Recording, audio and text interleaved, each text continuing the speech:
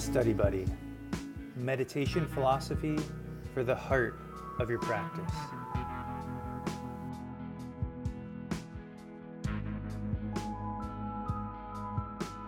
Once again, welcome. This week's sutra is, in my opinion, really empowering. It empowers us with the teachings that we all intuitively know how to meditate. We know how to turn our attention within. And it's just a matter of practice. Now, I know this is something we hear in our tradition: effort over time equals growth. But when you hear the word effort, you don't always think of something special, something intuitive. You know, you could think of just, it takes effort to shovel a hole, and it just feels like, effort's just muscle, sweat, endurance, etc. But this sutra teaches us that the effort that we use to meditate is a very special kind of effort.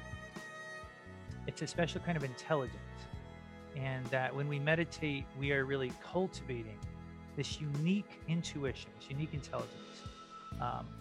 And so we find ourselves with this, we're sort of given two things at once. One, we're given the gift of the fact that we have the spiritual intuition to turn inwards.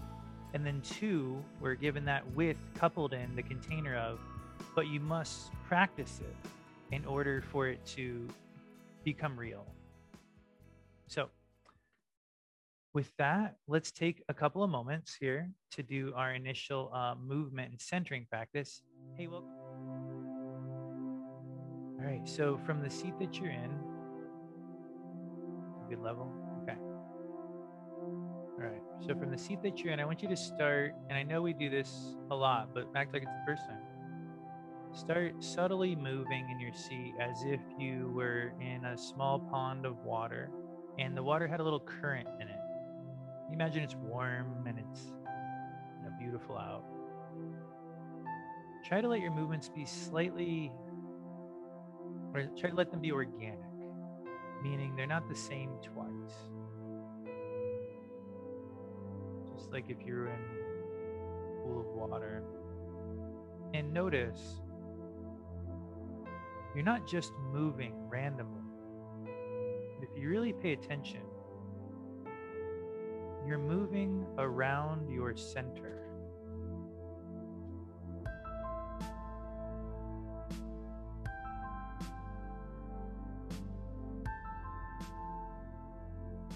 No one has to tell you where your center is.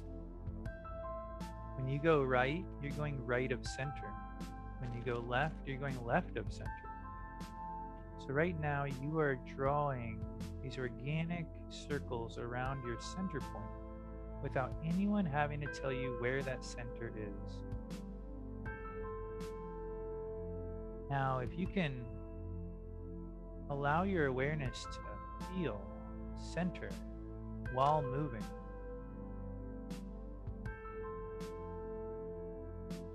that's something worth practicing.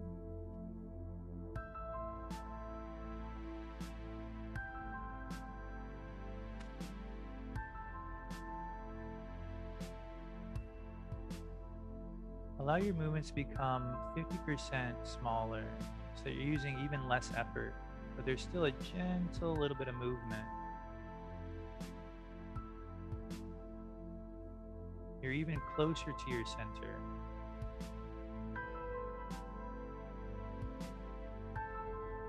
And then very gradually,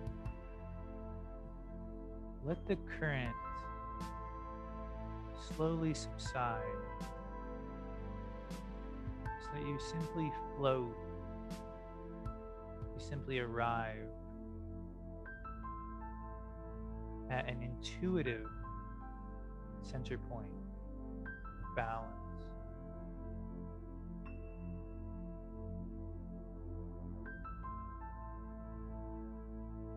Notice the lightness.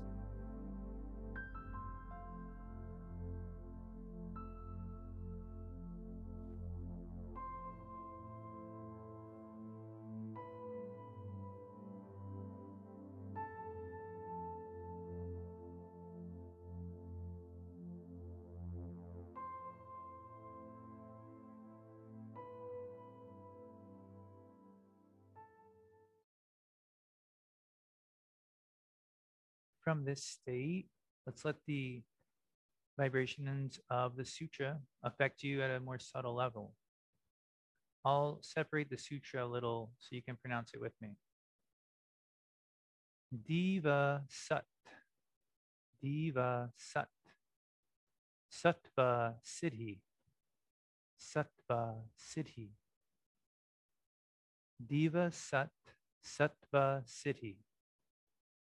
You can say it to yourself like a mantra. Diva Sat, Sattva Siddhi. Diva Sat, Sattva Siddhi. And then a little bit quieter. Diva Sat, Sattva Siddhi. Diva Sat.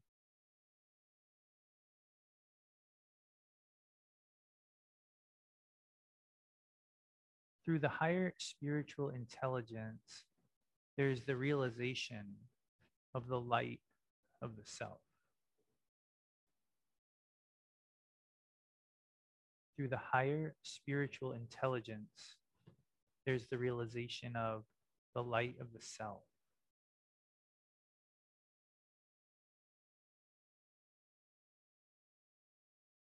Let's break that down just a little bit. Diva Sat is this higher spiritual intelligence. And then Sattva Siddhi is realization of the inner light of the self. We have seen the word Sattva in previous sutras. And so this has come to mean a really pure experience of Shiva. It has been referred to in the last 3 or 4 sutras as this really pure experience. So that would be like that inner light, that lightness of the self. Siddhi is a word that we encounter often in our tradition in the form of our gurus of the lineage of teachers who are often referred to as siddhas, realized beings. So realizing the inner light of the self, sattva siddhi. And then this diva, which you already translated, but this di is translated, and I'll go to this next slide to show you Shem Raja talking about it. He says di means the intelligence proficient in the awareness of the essential nature. Hang in there. Through it, there's the realization of the sattva, which means the subtle inner throb of the light of the self. Di means the intelligence proficient in the awareness of the essential nature. Through that intelligence, we realize the sattva, which means the subtle inner throb of light of the self. Jayadeva Singh rephrases the same concept in his translation. The yogi realizes the sattva, the light of the essential nature of self, through di, spiritual intuition. Reread that. Feel with it, right? Feel with it on your own for a moment. Don't feel rushed.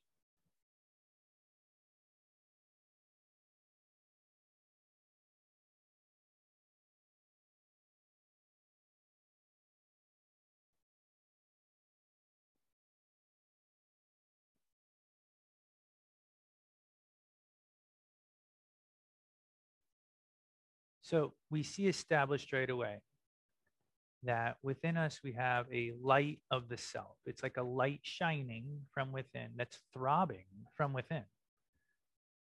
We see that we have the capacity to realize this light. And that this realizing capacity is called like a spiritual intelligence. Or as Jayadeva Singh translates it, he calls it a spiritual intuition, which could even be more helpful for you. I know it was for me. Because when we think of intuition, we often think of an intelligence that's not from our ego, right? You think of it like an intelligence that's almost like in your DNA, an intelligence that comes from within, that you're not even consciously aware of. And so that might be a really helpful way to interpret spiritual intelligence, which may be why Jayadeva Singh translated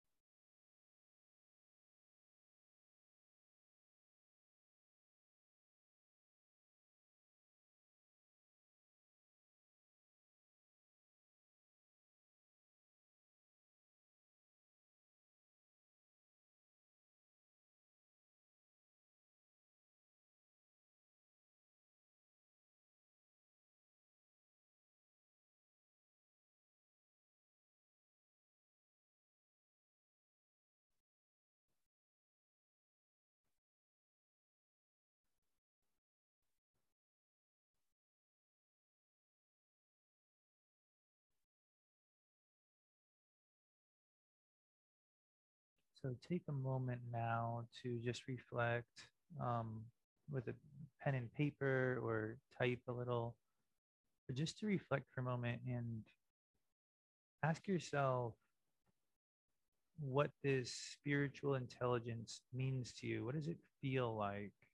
How would you describe it? And just for yourself,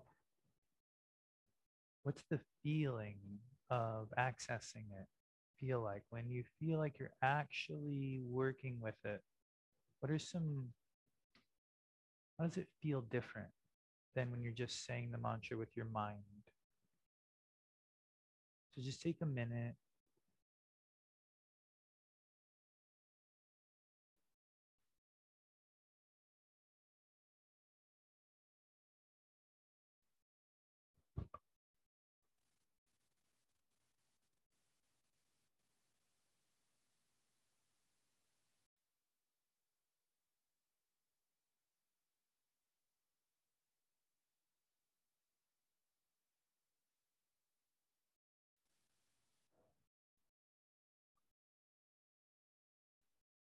If you're not the writing type, do try to articulate it in some way internally with a keyword or a key phrase. And if you have a moment, just type it into the chat box just to see how this all lines up. You don't have to do it, of course.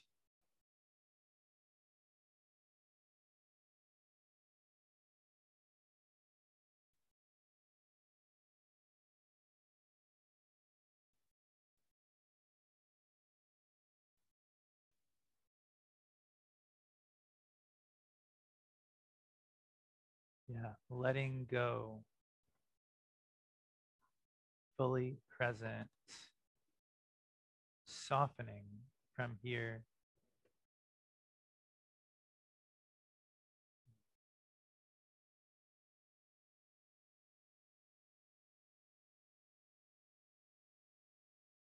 Yeah, it's interesting that to access this intelligence, we have to let go of something else that tends to occupy our mind. Centered, absolutely. Limitless.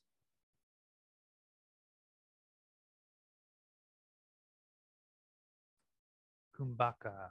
So the space between the breaths, that pause, the infinite pause. Internal repetition. Mantra takes over.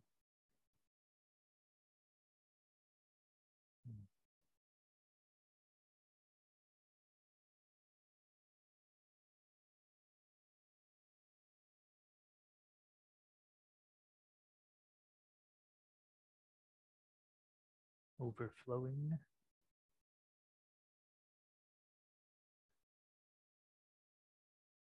Coming home. Free.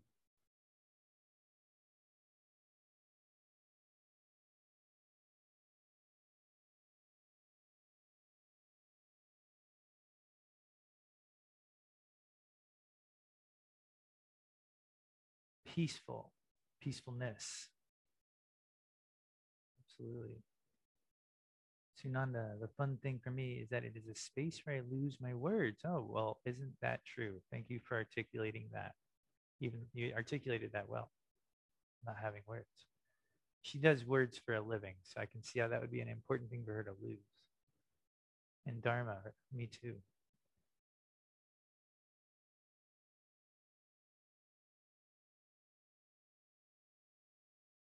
Well, thanks. Awesome. Yeah, I find that uh, it's very somehow very clear. There's a feeling in this practice that eh, I guess I'm always having to deal with explaining things, right? That's a part of just teaching philosophy and reading and interpreting it. And when I came across this sutra, it felt like that's not the job. Because the actual practices are very simple, right?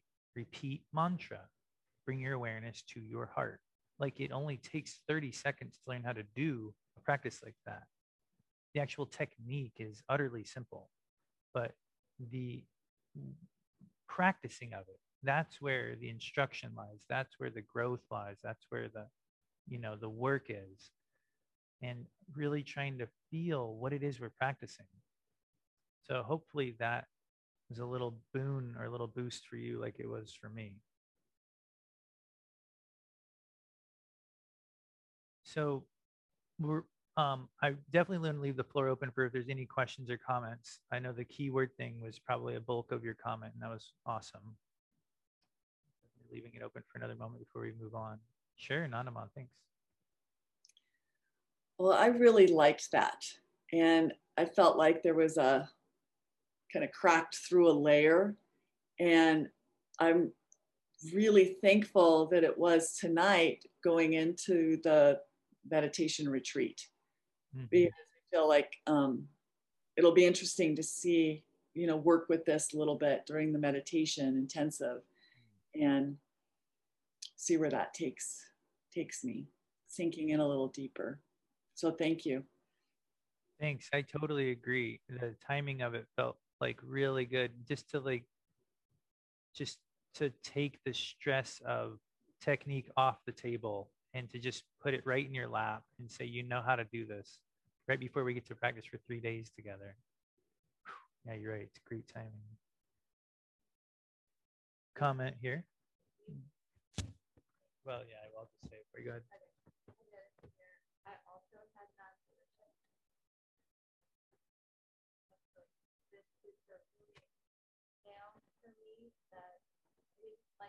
Language kind of supports non-doership. Like this vehicle, this practice is the tool, but it's really this underlying intuition that really what is making you. You know what I mean? Like you have to let go. And just really feeling that Should I repeat a little bit of that?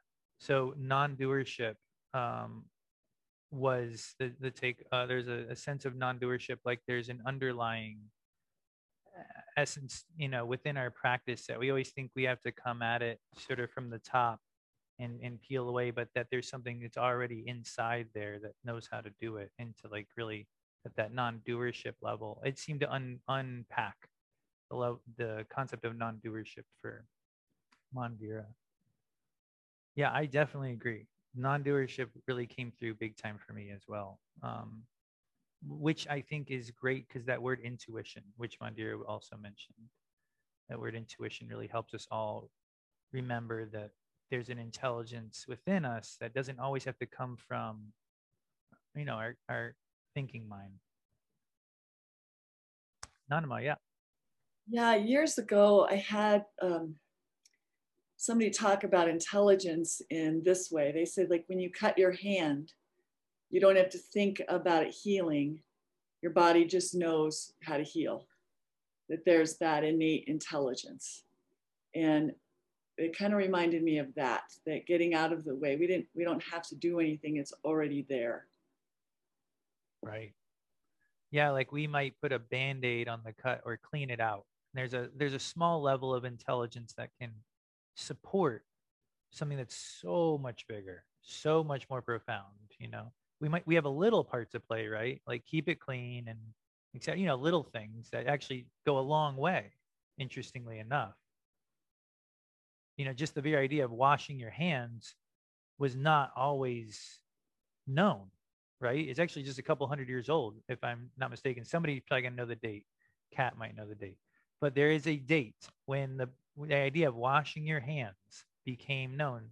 Wash your hands before, and in this guy's case, before delivering babies was the thing. Like his job implied it, and so a little thing that we do here can help a much bigger thing, unfold. And so we have to do a little work.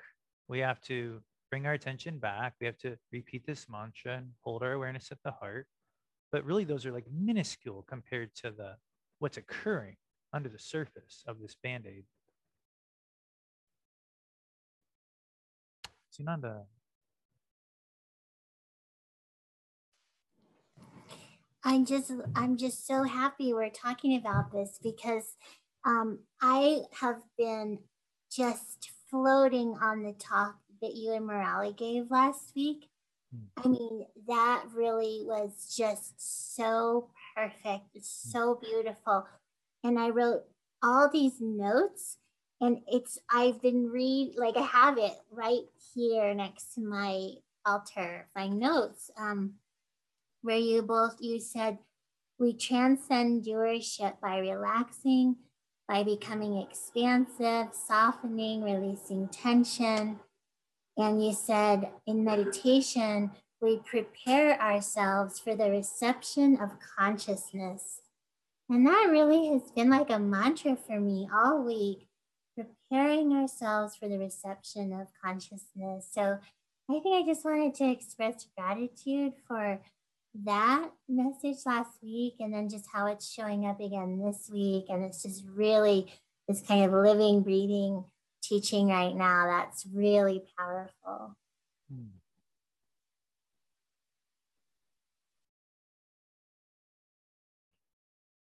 Well, I'm really grateful for your kind words. It means a lot. Thank you. And then also, I'm so grateful. I agree. A lot of these sutras are sort of compounding on our work outside of the sutras, and it seems to be creating this bigger momentum within our practice. Like I just keep feeling like week after week uh, that we're not just which is ideal. Like we're not just adding information and we're actually we're getting better at this. We're actually getting better at it, and not from an egotistical perspective, but just getting more proficient. We're just we're starting to we didn't know to relax, and we look and we read and we're preparing the stuff and we share with each other and we talk and we try it, and you become a better practitioner with like that little refining. And then with this sutra, like saying there's an intuition, and you go, oh, of course there's an intuition, and then you try it, and then you got it. And it really feels like what you're saying, like all of these little pieces are not just stacking one on top of the other, but rather they're changing the whole experience, one little piece at a time.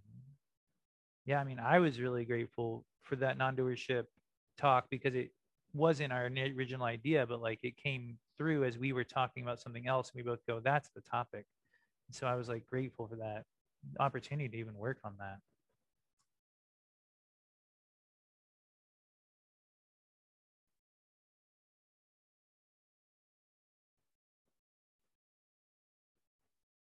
Oh, thank you.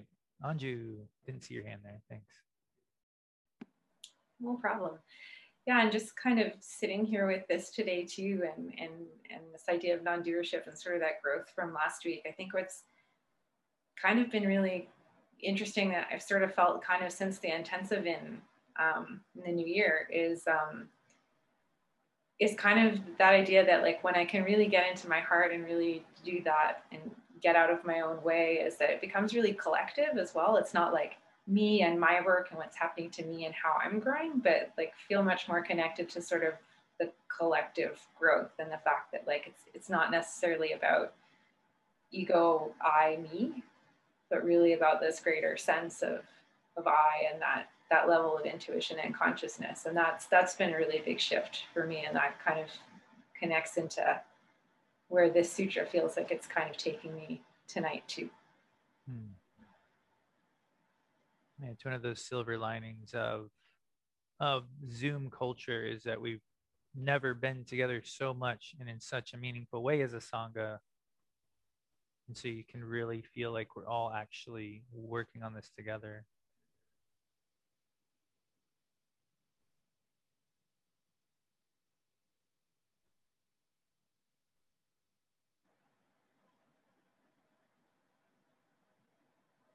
Kanda Devi.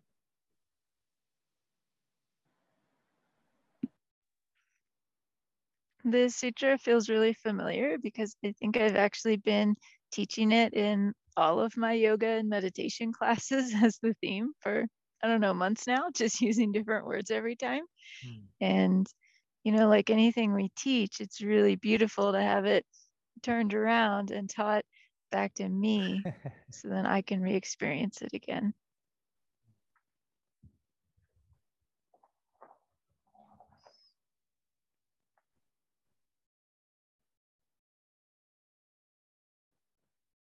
Well, that's pretty special that you've been sort of riding that wave for this long. So it's awesome just to hear that it's been a part of your practice already and you've been sharing it. Yeah, it's nice to see it come from the source, back in the sutras, back with Shamaraja, and sort of see some of its origins. Dharma. So I, when we were practicing mantra together, I had this more of a visual image type of thought than a word thought. So that's why I just said me too, when words don't always do a good job of it. But it was this idea that sometimes I feel like I have to, when I sit, like create, I have to create something. And then when I'm done with my practice, I take the thing that I made, the tool to help me do my practice, almost like I have to turn my hands into shovels. Like that's the tool I have to create. I have to turn my hands into shovels.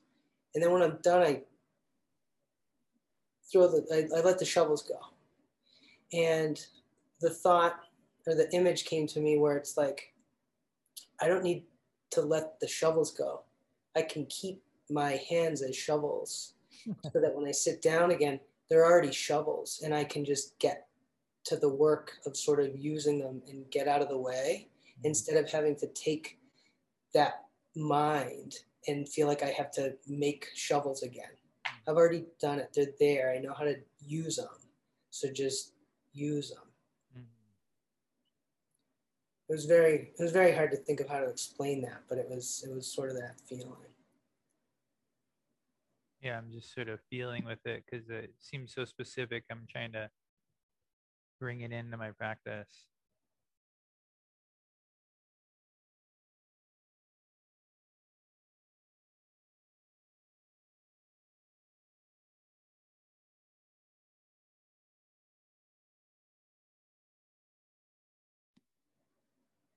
Yeah, I can see how the shovels, like having to expend that energy to create that,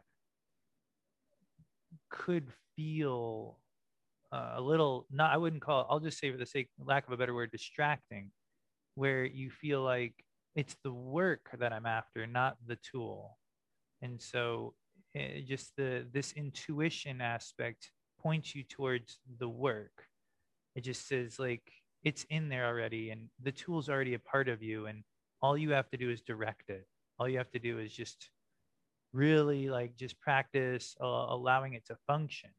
And so in a way it's like our hands might not look like shovels, but in a sense, because there is something called spiritual intelligence, spiritual intuition, there is something in us that is able to find the spirit within the realm of our everyday life. And like whether it's a shovel or a stick of dynamite or a feather, a feather duster, it doesn't matter. It's just like we have to feel for that, where's the work in this moment, right? And usually it's better to start with a feather duster because that'll keep you in touch with your experience, so that if it does progress to a stronger tool, you're not efforting it, you're not overdoing it, because sometimes when we start with a strong push, in my experience it's very rare to have everything in alignment so that strong push really works well. Usually it's like, well, just like warming up. I'm sure when you play drums, there's like wrist warm ups. There's so many things that you get lined up, very light level things, that don't even have any weight to them at all, that allow you to begin to unlock bigger things. Shovels and feather dusters, Sutra 1.12 or 3.12.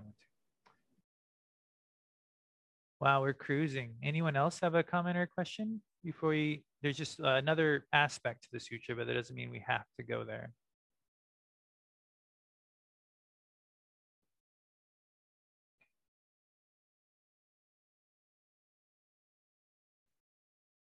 So I will say that we are sort of wrapping up the acting analogy. And for some, they're like, yay, how long are we going to talk about acting? Okay.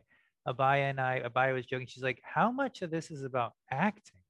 And I was like, this is actually the last one. And she's like, I think Lakshmanju just likes acting a lot because he's really expounded on them. Like there isn't that much. There's like little bits, but he's made it a lot. So in our last sort of sutra that pulls on this acting metaphor, Lakshmanju, I'm only going to use half of what he said because he had a whole nother half. But part of what he says here is, and we'll get to his interpretation. Well, Shaimarajas tells us that in drama, also, the acting of the inner mental condition is achieved through talent. Pause. I know that sounds like out of nowhere. I'll explain in a second. Jai Davis Singh says, just as the actor can act out the sattva, the mental state, only through talent.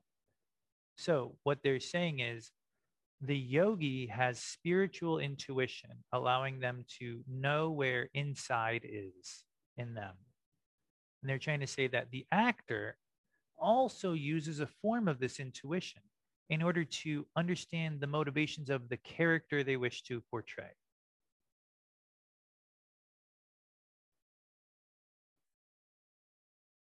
So when I am playing the role of, I'm just going to throw out, Mr. Knightley, in case anybody's seen that movie recently. Okay. What would Mr. Knightley like to eat in this situation? I might ask myself. What would Mr. Knightley, if I was at an art museum, what painting would Mr. Knightley like?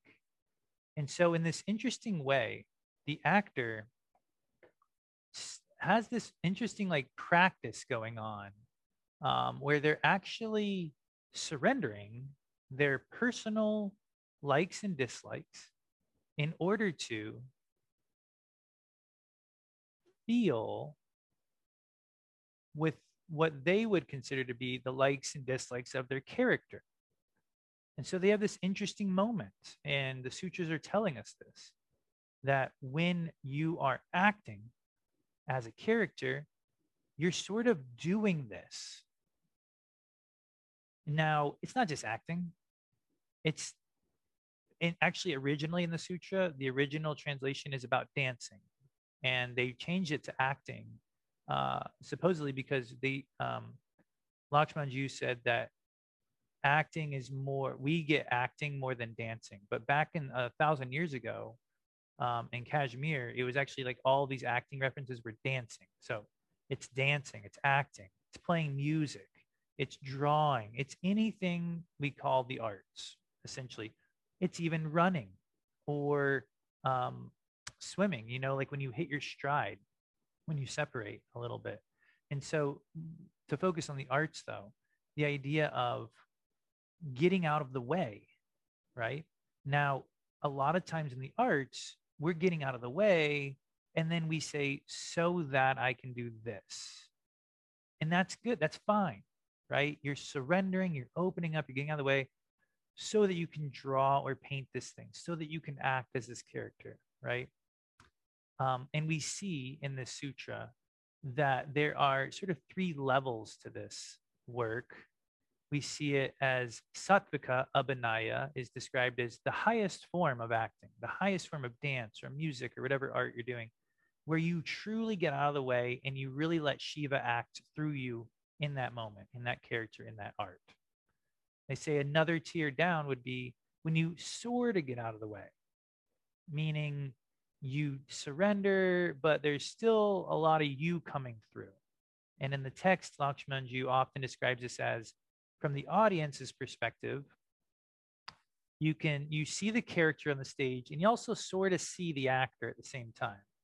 That's like, when you're watching like made for TV drama or something where it's like really, just so, and you until they make them a lot and quickly. You're like, yeah, I can sort of see the actor and sort of see the character. And then there's tamas abhinaya, where it's like a caricature acting and it's exhausting to watch and it's exhausting to do. And so this is all fun or helping us say, oh, I know what you're talking about. I can relate to that either as an actor or as an audience member. I understand what you're saying. But as far as like our practice goes, what's really important to take away from this is that there is an intuition aspect that we access in a lot of fields of our life, that you sort of know how to do this for things you really care about, for things you're passionate about. I mean, it's not just the arts.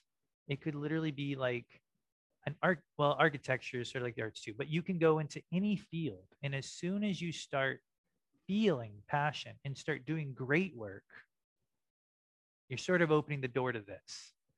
And so we know how to do this. We do it already, right? And so sometimes we do that great work, and sometimes we do so work. And we sort of know the difference internally. When it's sort of a little bit of you and it's a little bit of surrender, sort of intermingling. And sometimes we literally do work, or we do work from a state of ego. And we all know what happens to that work. It never survives. Whenever I'm working on an essay and I'm in my head about it, and I'm writing it because I need to be done, or I'm running out of time, or I think it should look like this, it never survives the next day. I'll look at it and it's junk. I don't know if you guys can relate to that. There's probably something, and you're just like, you delete the whole thing. You don't want to, but you're like, this isn't anything. And you realize how valuable this concept is and how rare it is. And so just to sort of bring this concept to an end here, and then we can comment and work with it. We might feel like, oh, okay, well, I'm with you from a state of like when I'm doing that stuff I'm passionate about, or, but I don't really know, what this looks like in everyday life.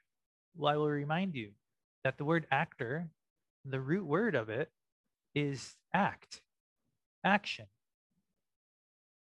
Every action you make is either imbued with Shiva, or imbued with ego in Shiva, or imbued with ego, right?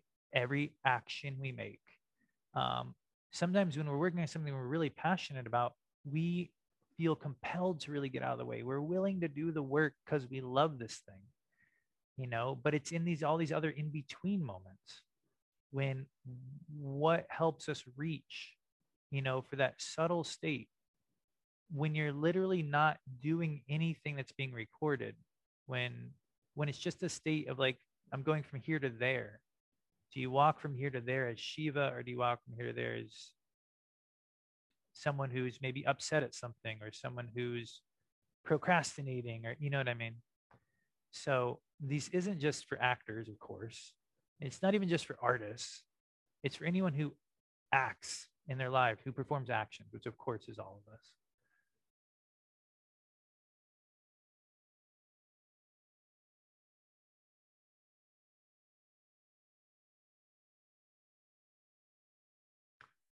So with that said, yeah, Geeta. As I'm looking at this, I'm thinking of, if you're at the Sattvika area, there's more wisdom and compassion in your behavior.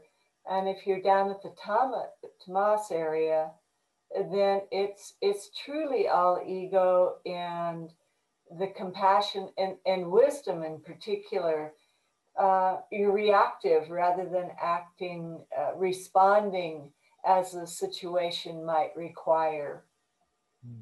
So there's at the top the relationship, the response and the interchange between the two people is much more caring, and the word that comes to my mind is clean. Mm-hmm. Yeah, I'm just trying to feel, and for that it's like, I like the direction you're going with relating it to like an interchange between a couple of people, and instead of and in saying that like there's a higher level of interaction available here, and there's a lower level, and the lower level would be defined as I'm simply reacting to what this other individual is saying, and it's just I'm not actually connecting to where they're coming from, which you said the word compassion, and I'm always intrigued by the word compassion. I do feel like it's unfolding for me as a term, almost like the word surrender. You know, I feel like there's so much there. And so you're saying like there's more compassion when you get out of the way, which a lot of people might think, but compassion is when I go around hugging people, which Babaji's always remind us that's not compassion. That's, well, you know, the Buddhist saying is that it's idiot compassion, meaning you externalize yourself so much that you end up getting hurt. And so you're saying compassion is when you get out of the way. So if you really want to support someone, even in just an everyday conversation, get out of the way. Use your practice to get out of the way. And I think that's going to look different for each of us. You know, it doesn't mean being silent. It doesn't mean like looking meditative, but it does require some practice. It's not easy. And it might feel awkward at first, especially at first. You know, it might feel like that the exchange isn't as rapid as we're used to, or witty, you know, but maybe there's something under the surface that's so much more nourishing that we could be exchanging. Yeah, I look forward to trying that. I feel like I have to just put it into action the next time, like at a meal or something when I'm talking to these guys. I can't see them. Sunanda.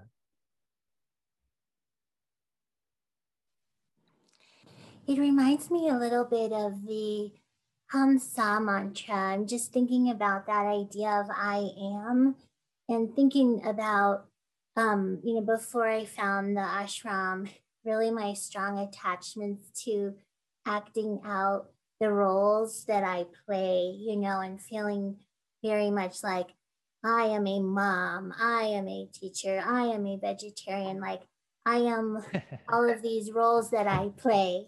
And it's such an interesting journey being in our Sangha and growing and learning this.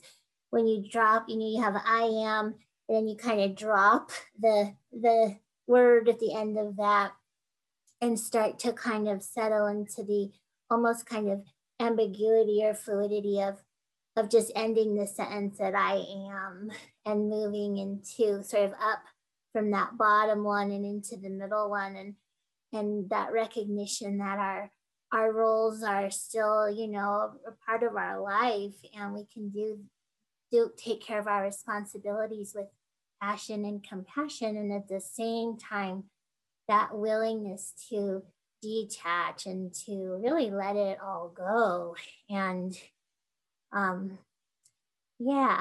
get out of the way. Yeah. So I'm just seeing some connections there. It's very helpful. Yeah, especially just starting with just the simplest level is just to pause the noun at the end of the sentence, just to pause it, just be like, yeah, I'm a teacher and I am a mom and I am this and I am those things, yes. And then just like, well, I'm just going to put that on pause for a second, in this moment. Really, that's why I love our practice so much, is because you might hear something like that in like a magazine where you're just like, yeah, just take a moment to connect with where you're at right now. And you're like, yeah, that's true. But who really can, it really takes practice to do that. It's a subtle thing. It's not just like I don't know what anyone would do if you just said that to like anyone on Instagram at any given moment. It'd be like, I don't know, it's just like, well, you got to create the space for that. And you got to work at something, you actually have to it's a process. You have to become proficient at it. Just to recognize that it's a process is As I feel like sort of where you are indicating with that, like just to recognize that it's a process. That's the direction I want to be going.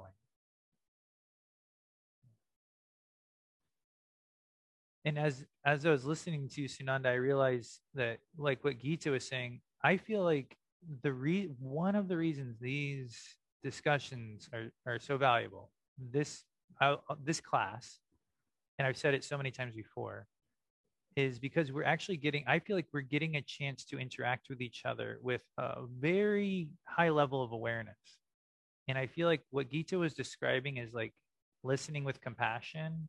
I feel like this class, like what we're doing right now, we're all listening to each other with a lot of like receptivity and like clarity.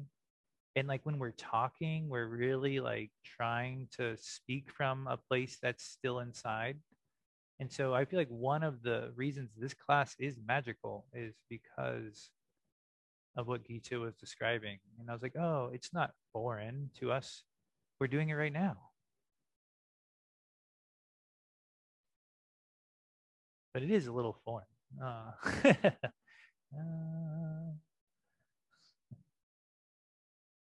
Any final thoughts before we conclude? Sure, Kat, go for it. I'm just thinking about the homework I have now. Like, I'm talking to general contractors all day, and they kind of fall in these three categories of like, there's this level at the bottom where I send an email out and I immediately get a blank email sent back. And like, total cartoon of like, they want me to know they received the email, but they're not going to give me anything back. And that's like their response. And it like makes me scream every time. And then there's like the next level of like, everything comes back in all caps, whether it's good or bad. It's like they don't know how to turn off their caps lock, so I never know how to interpret. And then there's a level of like the general contractor cares about who they're building for, and there's like a level of discussion every time. And like I always give back what they give me, and like I have some homework to do about how I'm responding to even that blank email. Yeah, and I think everybody here would be like, yeah, that does sound tough. I've never actually received a blank email response like that. That's pretty rough. But yeah, that's why we have Sangha, just to remind ourselves that like those interactions do not it can make you crazy when you don't think anybody else out there can respond in a different way. And then you come into this setting and you're like, no. There's a lot of people, specifically in our Sangha, that very much care. And so coming together, especially in these times, right, when we've been sort of secluded from just the gentle reminders of that, because like we have to be socially distanced and we don't get to see each other's facial expressions as much. It's hard to even recognize a smile, behind a mask. So we just don't have as many gentle reminders throughout our day. So the stronger emotions can dominate. And so yeah, that just makes this all the more valuable. I've definitely felt like throughout this period of time that every Sangha class together has been like a reset button for me too. Just a neutral, just brings me back to neutral no matter where I was at.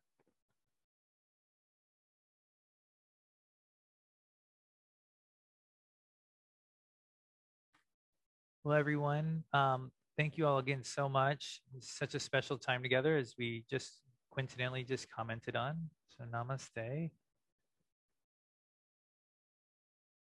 Babaji and Faith are right outside, so I'm going to go, and they are going to be heading home here in just an hour and a half. So pretty exciting. You guys will get to see them soon. Have a great week. Have a great intensive. See you all this weekend.